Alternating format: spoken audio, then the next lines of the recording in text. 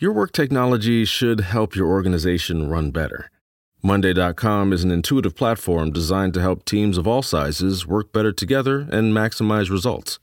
With Monday.com, you can easily customize your workflows to fit your team's exact needs and create automated updates to keep everyone up to speed in real time. Experience the power of a single platform that replaces your costly tech toolbox and the headache that comes with it. To start your 14-day free trial, go to Monday.com. The CBS Radio Mystery Theater presents...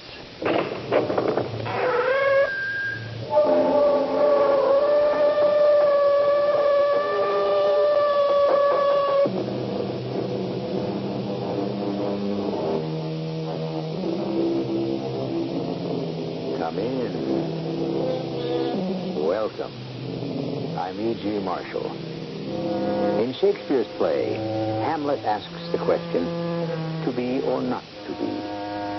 For hundreds of years, thinking men have tried to define precisely what we mean by those words, to be or not to be.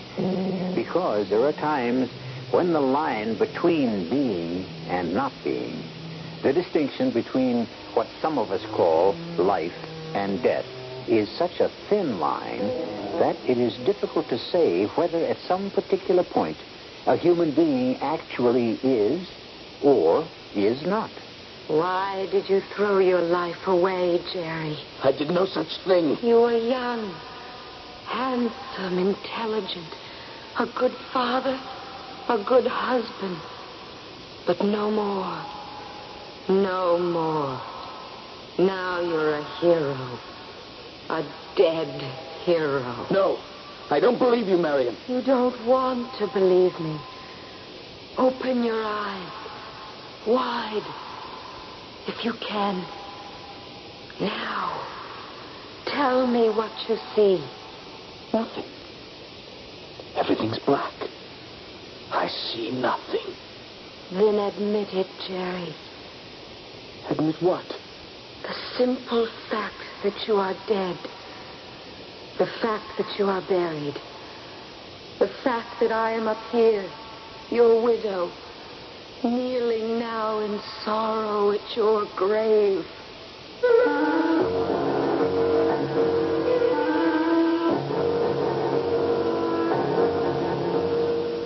Our mystery drama, One of the Missing, was especially adapted from the Ambrose Bierce classic For the Mystery Theater by Stella and Arnold Moss. It stars Christopher Tabori. I'll be back shortly with Act One.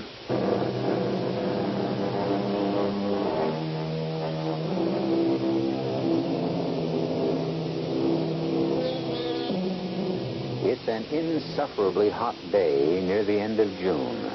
The year is 1864. The place, northern Georgia, in the shadow of an 1,800-foot elevation called Kennesaw Mountain. The Confederate Army has stopped here in retreat from the advancing troops of the Union General William Tecumseh. In his tent, a Union captain speaks. Private Searing? Sir. And you are Private Daniel Ransom? Yes, sir, I am. You know our position, Searing? Well, I'm not sure, sir. But there's been talk in the ranks that we're getting close to Atlanta. Not more than 20 miles. Yes, sir. You both know what the fall of Atlanta will mean to us.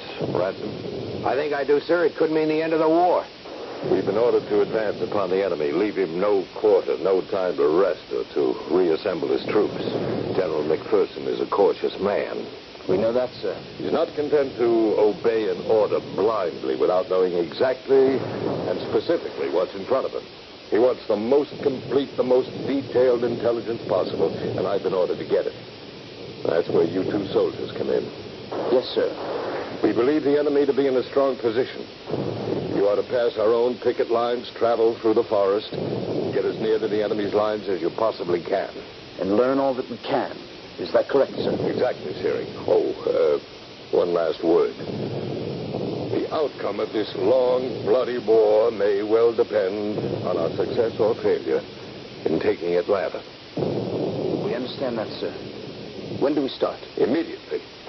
If you accomplish this mission this day, the 30th day of June, 1864, may well go down as one of the most important dates in the history of our country. Good luck to you both. In no time at all, Ransom and I were creeping stealthily forward on our hands and knees, past our own men in blue on picket duty, lying in groups of 2 and 4 behind little banks of red earth. Dan, it's got so quiet and peaceful. All of a sudden, Jerry. How do you explain it? Got no idea. How much further do you figure we have to go? No way of telling yet. Why? I don't know. Maybe I'm a little afraid. I don't think I'm quite ready to die. Not just yet. Oh, now, you've never been afraid of anything in your whole life. Any more than I have. Yeah, but this is different. Why is it all so quiet? Just keep your eyes and ears open. Look for everything. Listen for everything. And take your time. Yeah. It's slow going. Oh, we'll get there. Hey, wait a minute. Flatten yourself down. Those you can get. And don't move. What is it? What do you see? What do you hear? Take a look through that narrow opening in the bushes. And you tell me. Tell me what you see, Dan. A little mound of yellow clay. Not more than 10 feet from here. You know what it is, don't you? Of course. It's one of their rifle pits. But where are the men? Be careful, Jerry. Don't worry. Jerry, what are you doing? Look over there, Dan. 2 boys in gray, sitting with their backs leaning against that sycamore tree. What do we do? Oh, capture them, Dan. You and I capture them. They're fast asleep. The captain never counted on this. Information from 2 prisoners of war. You cover the one on the left. I'll cover the other one. All right. Oh, Johnny Reb. The war's going to be over for you. On your feet. Hands over your head. They don't hear you. Get up off your bottoms before I... What is it? They're not asleep, Dan. They're dead. Come on, let's get moving. Hey, you'll get your head blown off. Keep down. There may be some live ones about. Are you coming? Dan. Hey, Dan, look at this rifle pit. Nobody. There's been nobody in this pit for the last couple of hours. Same's true for that pit over here. And this one. No, Dan. It's just the 2 of us. Where do you suppose they've gone? I'm not sure. But I'll tell you one thing. We're damn well going to find out.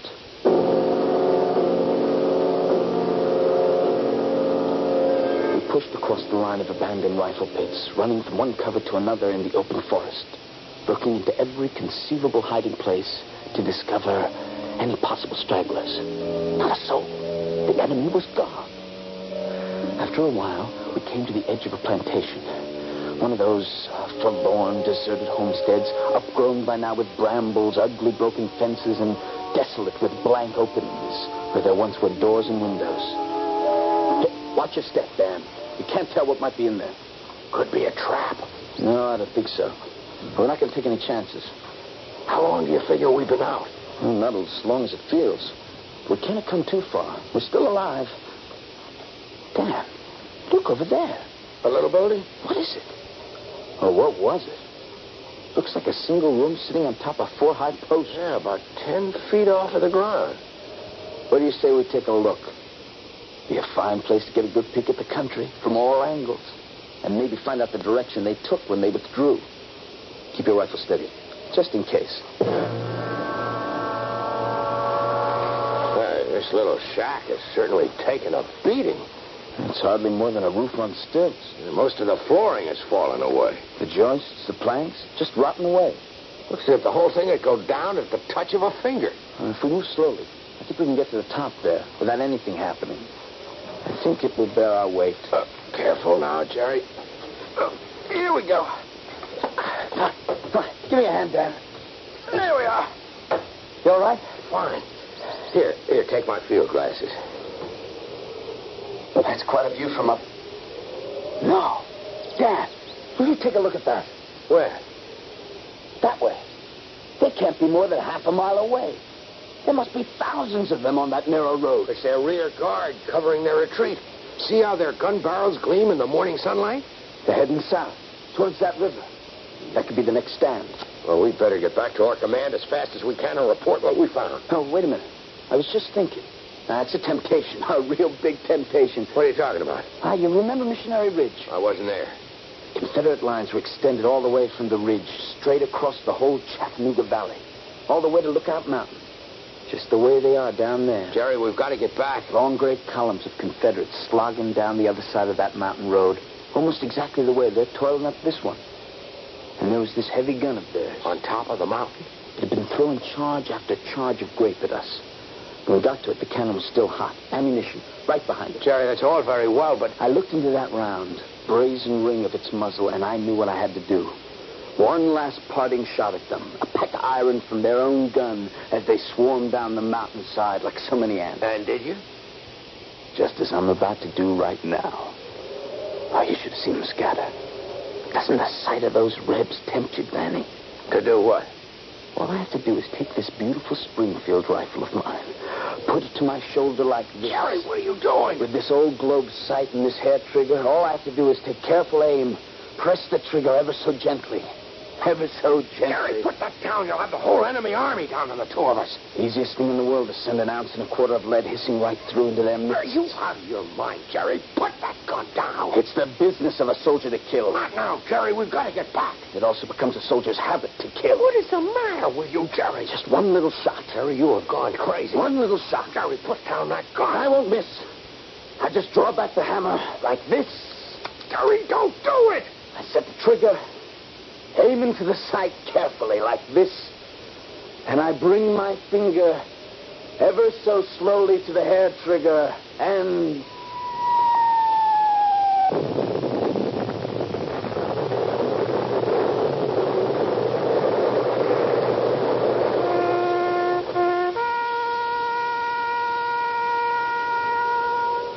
I am the resurrection and the life, saith the Lord. He that believeth in me, though he were dead, yet shall he live. What's happened? I can't open my eyes. Whose voice is that? Sounds like my commanding officer. And whosoever liveth and believeth in me shall never die. I know that my Redeemer Those liveth. are the words of the burial service. Who are they burying? And though his body be destroyed, yet will I see God. That huge explosion. That's it. We brought An enemy shell must have hit the frame of the shed Ransom and I was standing on, just as I was about to pull the trigger of my rifle. The Lord gave and the Lord hath taken away. Blessed be the name of the Lord. May the Lord receive the soul of Jerome Searing. They're burying me. Amen. No. It can't be. No. It must not be.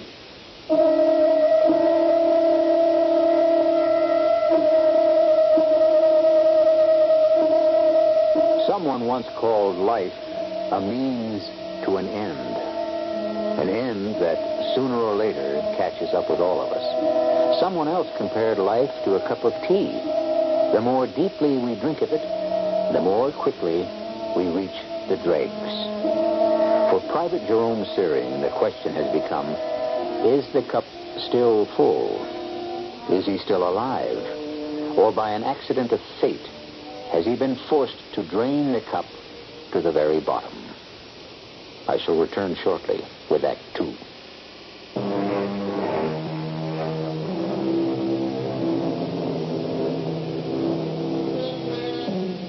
When that day comes, as it must to all men, when we have drawn our last breath, will there be some signal, some way of knowing that the end indeed has come?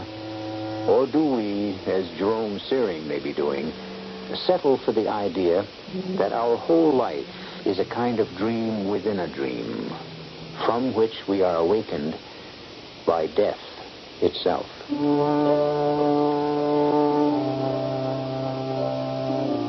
I finally managed to open my eyes. I saw a patch of gray sky rising from a fringe on top of the trees. In the foreground, there was a crazy crisscross pattern of heavy, black, straight lines that blacked out part of the sky. I felt drained, exhausted. Once more, I shut my eyes. I heard what seemed to be the rhythmic breaking of waves upon a beach. Over it, I could hear a familiar voice, repeating over and over again, Jerome Searing.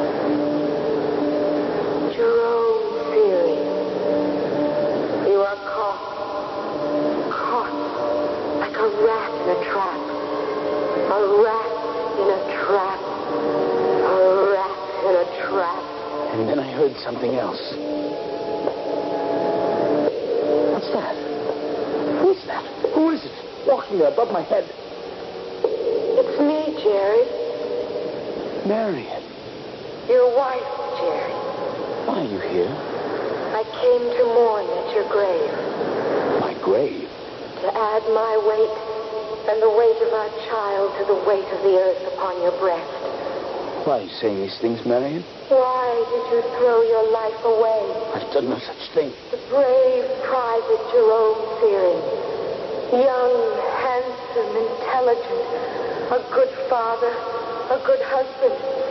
Those are the things you were, Jerry. Now you're a hero. A dead hero. I don't believe you. You don't want to believe me. Open your eyes. Wide. If you can, Jerry. What do you see? Nothing. Everything's become black. And outside of your voice up there, I hear nothing. Then admit it, Jerry. Admit what? The simple fact that you are dead. That you are buried. That I am up here, your widow, kneeling now in sorrow on your grave. I tried to open my eyes a second time. I took a deep breath, but breathing was difficult. Everything about me was so still. And then it all came back. The shack, the retreating enemy troops, my sighting the rifle, the explosion of the Confederate artillery. And I remembered Danny. Dan? Danny! Where are you, Danny? Where are you? Are you here? Jerry, are you all right? I can't see you, Dan. Where are you? I can see you. Just about. I'm over here, not more than 10 feet from you. I hear your voice. My eyes are open, but I can't see you. I can't move. Can you, Danny? I don't know. Very little. Maybe just enough to... What's wrong, Jerry? I'm lying here flat on my back, but on an angle. My head's a little higher than my feet. My back is supported by some kind of solid wooden beam. You can't move at all? Not an inch. There's another tremendous piece of timber lying right on my chest, much too heavy to move. And there's a kind of brace that joins at right angles that has me wedged against a pile of boards on my left. Can't move my left arm at all. How about your legs? They're straight out, I think. I've no feeling in them.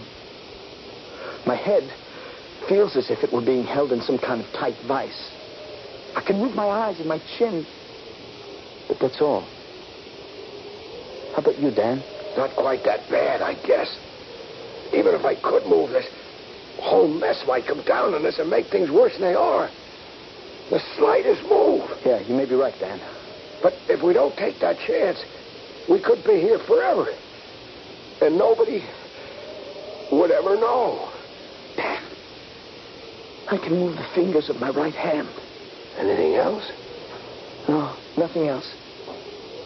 I'm going to try to move, Jerry. I've got a little support here in my back. I may be able to loosen my right leg. Be careful, Dan. I might just be able to push myself. Watch it, Danny. There. I got my hand free. Oh, gee, I'm sorry, Jerry. You all right? Yeah, I'm fine. You? Well, the dirt and the rubble are up to my chin now. Well, one thing is for sure. We can't just lie here like a couple of corpses. We've got to get out and report to headquarters. What'd you just say, Dan? They'll be expecting us. Headquarters will be waiting for us. No, before that. You said we can't just lie here like a couple of corpses. Well, can we? Answer me, Jerry. Can we?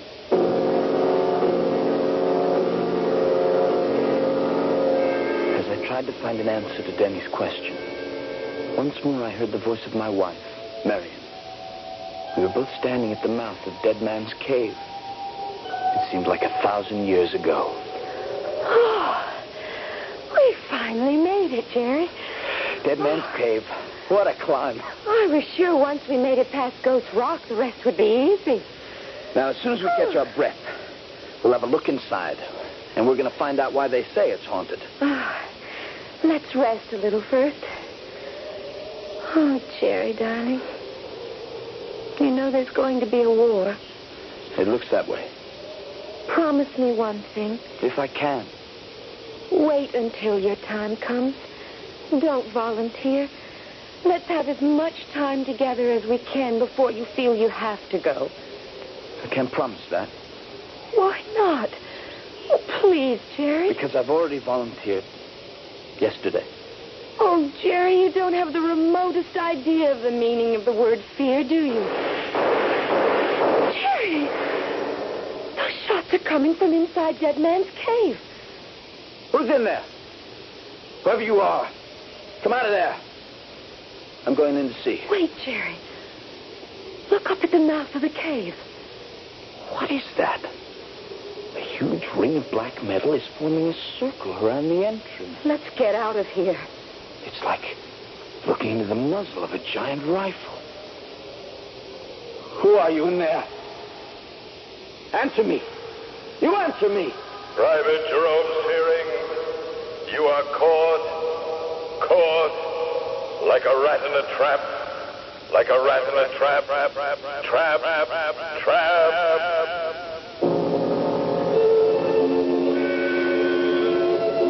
At that point, I found myself staring into two beady, red little eyes. They came closer and closer. They became larger and larger. I was staring into the eyes of an oversized rat that must have lived in the shed where we were standing on before it collapsed. Get away. You've no business here. The creature scampered away. We're alive, all right. Why we should be, I hardly know after practically the whole world fell down on us. We're alive, no question about it. What makes you so sure? Well, you hear me, don't you? Yeah, I hear you. The dead have no voices, Jerry. I'm alive, and you're alive. And we've got to find some way to get out of here. Are you in pain? There may be something wrong with my right hand. There's a sharp, smarting pain there. Can you move your fingers? Try to work them. They feel wet and slippery. I can't see the hand, but I know the sensation. It's running blood. I must have ripped it on a piece of metal where the shed collapsed. How long do you think we've been in here, Dan? I haven't any idea. Seconds? Minutes? Possibly hours? Well, it couldn't have been too long. The dust is still settling. There's still dust in the air. The way I'm held by these beams, I can't see. Whatever we're going to do, Jerry, we'd better get some rest first. We'll need every ounce of strength we've got. That's a good idea, Dan. Some of our boys are sure to stray out here. Either foraging or maybe even looking for it. Yes, of course. And they'll find us, too. Somebody will surely find us. Private Searing, I'm glad I found you. Yes, sir. What took you so long? Well, sir, just as we were about to return to headquarters... Yes? There was this explosion.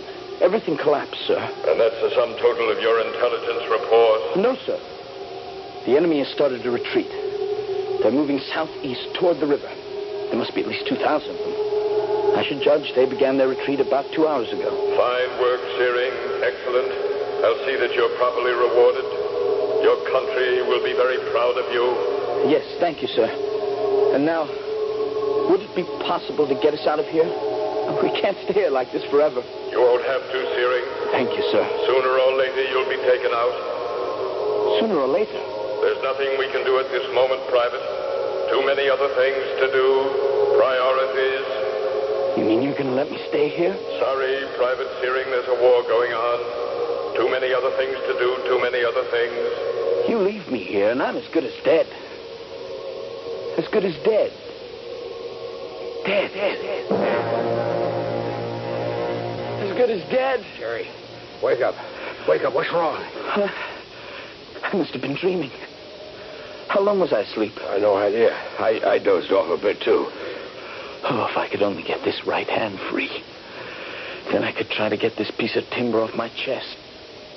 Oh, but there's not a chance. Jerry, I think some of this junk has moved.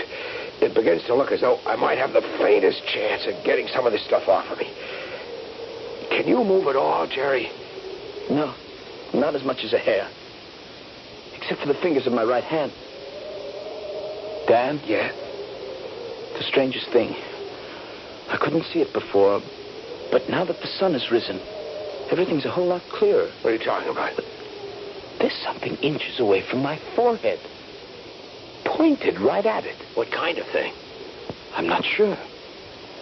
It's something like a ring of black shining metal. Right in front of my eyes. How big can you see? It's so close, it's hard to tell. I think I know what it is, Danny. It's my rifle. What? It's the muzzle of my rifle. The barrel's being held in place by the debris and rubbish. The gun is still cocked, just as it was when I was about to fire it.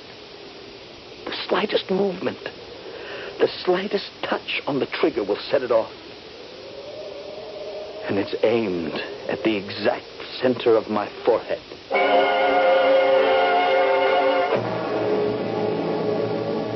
You remember the story of the ancient Greek Damocles, who was invited to a sumptuous banquet. As he dined, without a care in the world, he happened to look up above his head to discover a sharp-edged sword dangling by a single hair directly over his head.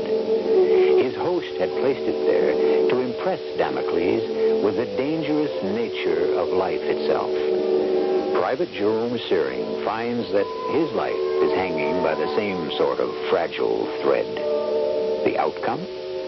I'll return shortly with Act 3.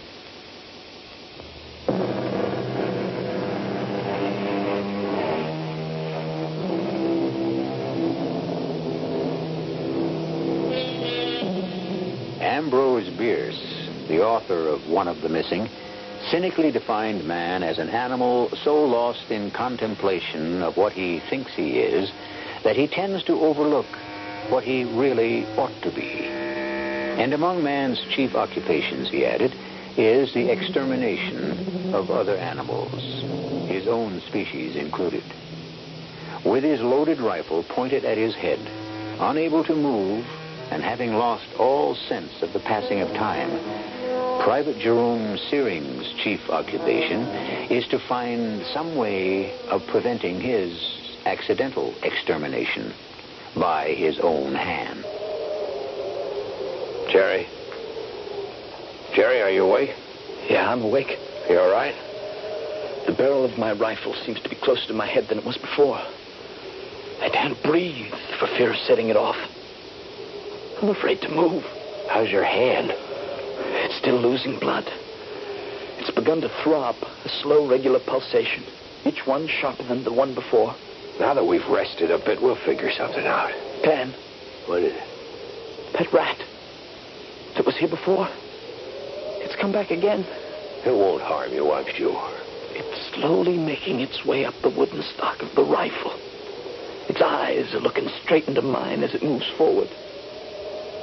Now it's sniffing around the hair trigger.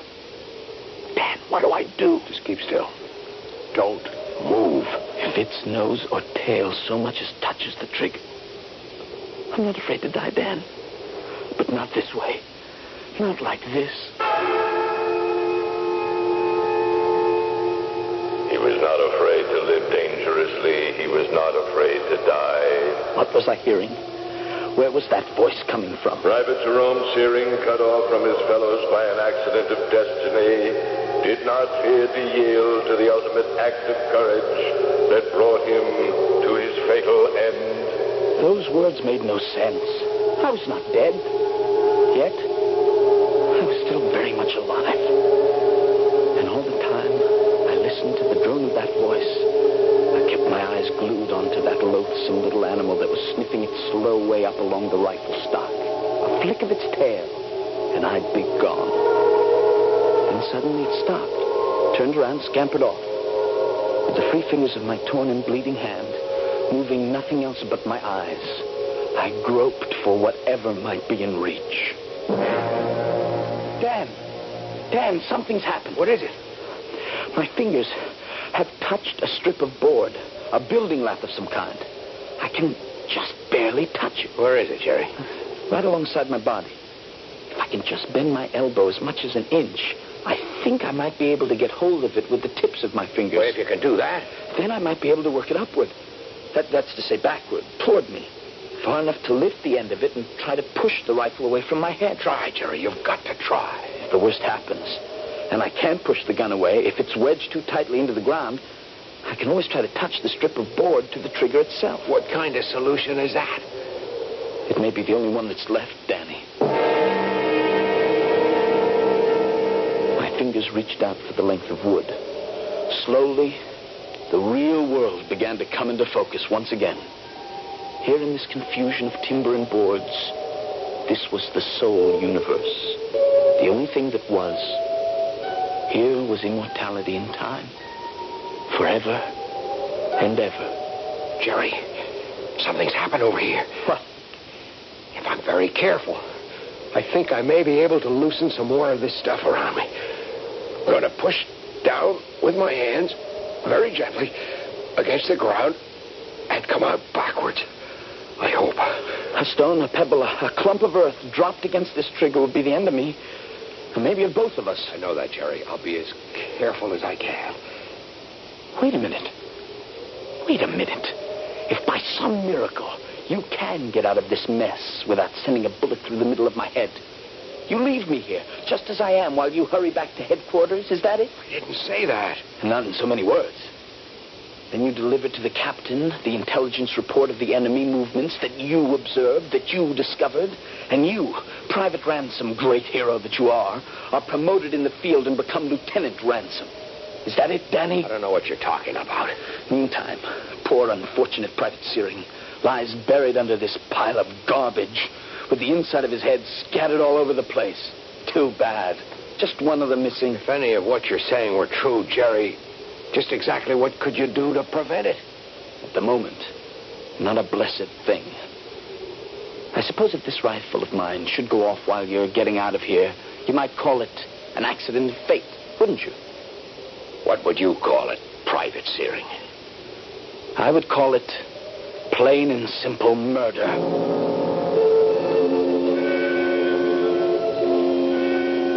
For a moment in time, there was nothing. I must have blacked out.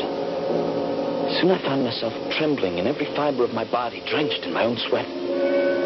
Dan? Danny! There was no answer. Of course, Danny had managed to escape. Well, hadn't he? And a terrifying thought gripped my mind. Who was I calling? Danny? Danny Ransom? In a flash of clarity, it came to me. I had never in my life even known a Danny Ransom. How could he answer me? There is no Danny. There never was a Danny. Danny was a creation of my own fevered imagination. From the very beginning, I was sent out on this mission alone.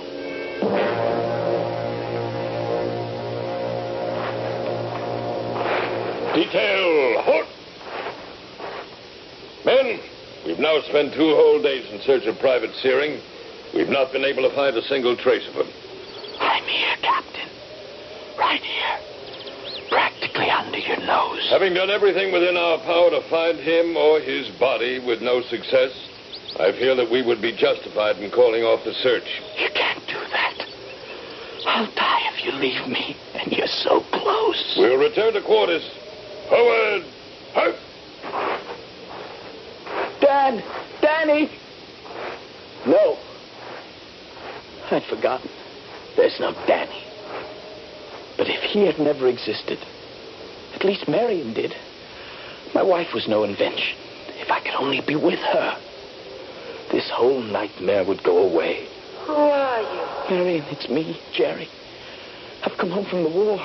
You've changed so? I didn't recognize you. Is the war ended? For me, it is. Why have you come here? This is my home. You're my wife. Why have you come? Take me back, Marion. Let me come home. I cannot. Too many things have changed. You'll have to excuse me now. It's begun to rain. Don't leave me. I have so many things to do. Please don't try to stop me. I'm due somewhere. Somewhere very important. Where do you have to go? This bouquet of flowers. Very important. Goodbye, Jerome. I'm going to go with you, wherever it is. If you like, Jerome. If you like. Where are we, Marion? Don't you recognize the place? It's the old burial ground, next to the church. Would you like to stand under my umbrella? The rain is coming down harder. No, I'm fine the way I am. In recognition of his devotion to his country, above and beyond the call of duty. What's he doing here? He's no reason to... Shh, quiet, Jerome.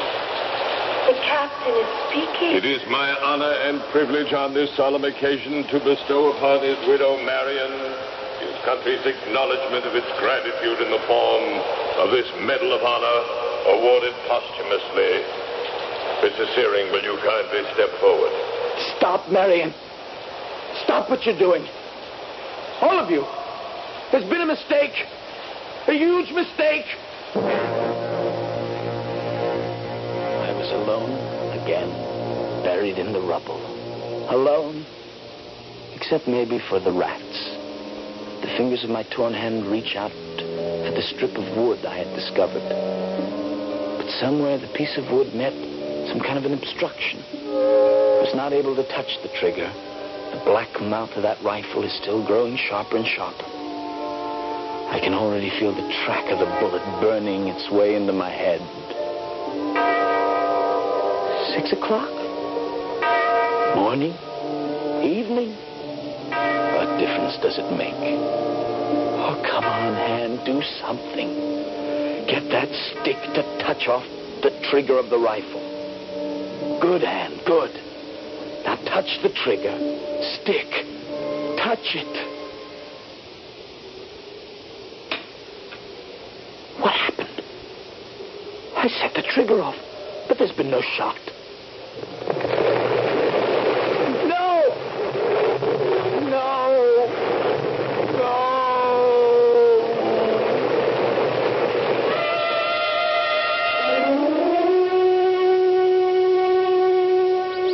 Sergeant? Sir? The squad ready? Yes, Captain.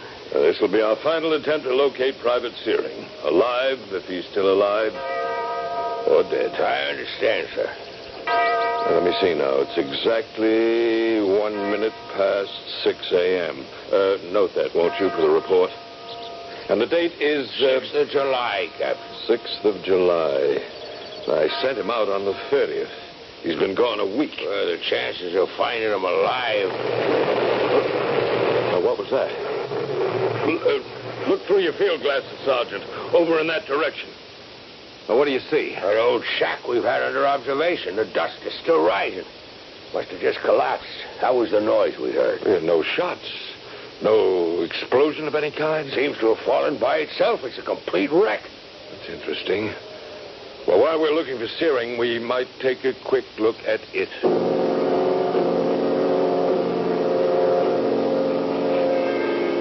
Sergeant. Sergeant, will you come here, please? Look there. Is that him? I almost didn't recognize him. He's so covered with dust. I've seen a good many dead men. None ever with a face of that color. The cheeks are falling in. The temples are sunken. Look at the mouth, the upper lip pulled back, showing his clenched teeth. Here, give me a hand here. Let's try to get him out. Here we go. Yeah, that was easier than I thought it would be. The body outside of the right hand seems to be in excellent shape. No bones appear to be broken. Help me turn him over. Yep. Not a sign of any kind of a gun wound any place on the body. Do you see any? No, sir, none at all. Well, there's his rifle. May I have it, please? Thank you. It's strange. What's that, Captain? There's no shell in the chamber of the rifle. Not even a spent one. Searing's gun was not loaded. That's peculiar. Very strange. Such a good soldier. What would you suppose was the cause of death? It's hard to say. Maybe simple starvation or thirst, or a combination of both. After all, he's been dead a week. What time do you have, Sergeant? 6:18, sir. Remember that for the report. Yes, sir. And have your men carry the body back to camp. We'll give this soldier a burial befitting one of the bravest men our country will ever know.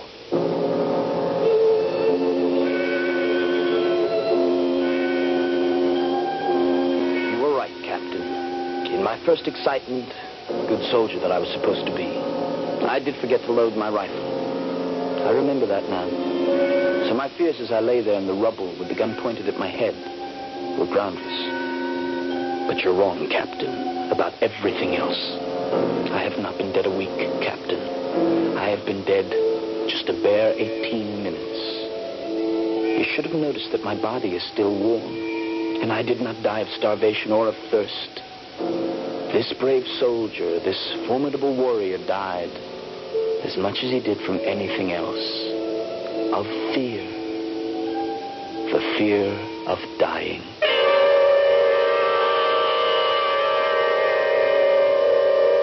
We know that the feeling of love and the feeling of hatred are very often confused.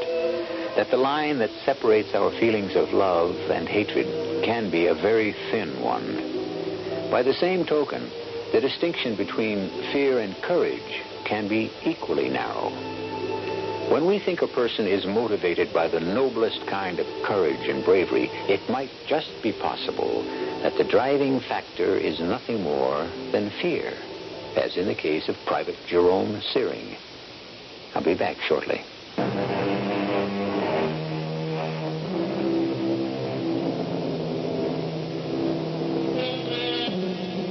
An interesting footnote. Ambrose Bierce, author of this story, volunteered as a private in the Indiana Infantry at the outbreak of the Civil War in 1861. He served for the entire duration of the war, was twice wounded, once in the heel, and once more severely in the head. This occurred in the same battle of Kennesaw Mountain, which was the setting of our tale. I wonder if Bierce's head wound could have had anything to do with Jerome Searing's difficulties. Our cast included Christopher Tabori, Jennifer Harmon, Arnold Moss, and Mason Adams. The entire production was under the direction of Hyman Brown. And now, a preview of our next tale. One first step, and at least one of you would be dead. Do you believe me? I believe you. But you can't just make us prisoners, have us disappear. Why? Who would be looking for you? Well, for me, no one. But my aunt, her editors, her bankers, There will be no problem. Everything will go along just as it has. Your aunt must write and send in her pages. You will continue her correspondence, go to the bank, continue as usual. But how long do you think you can keep this up? Till I can make my arrangements to pass to safety.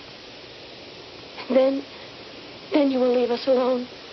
Then, mademoiselle, I will have no further use for either of you. This is E.G. Marshall inviting you to return to our Mystery Theater for another adventure in the macabre. Until next time, pleasant dreams.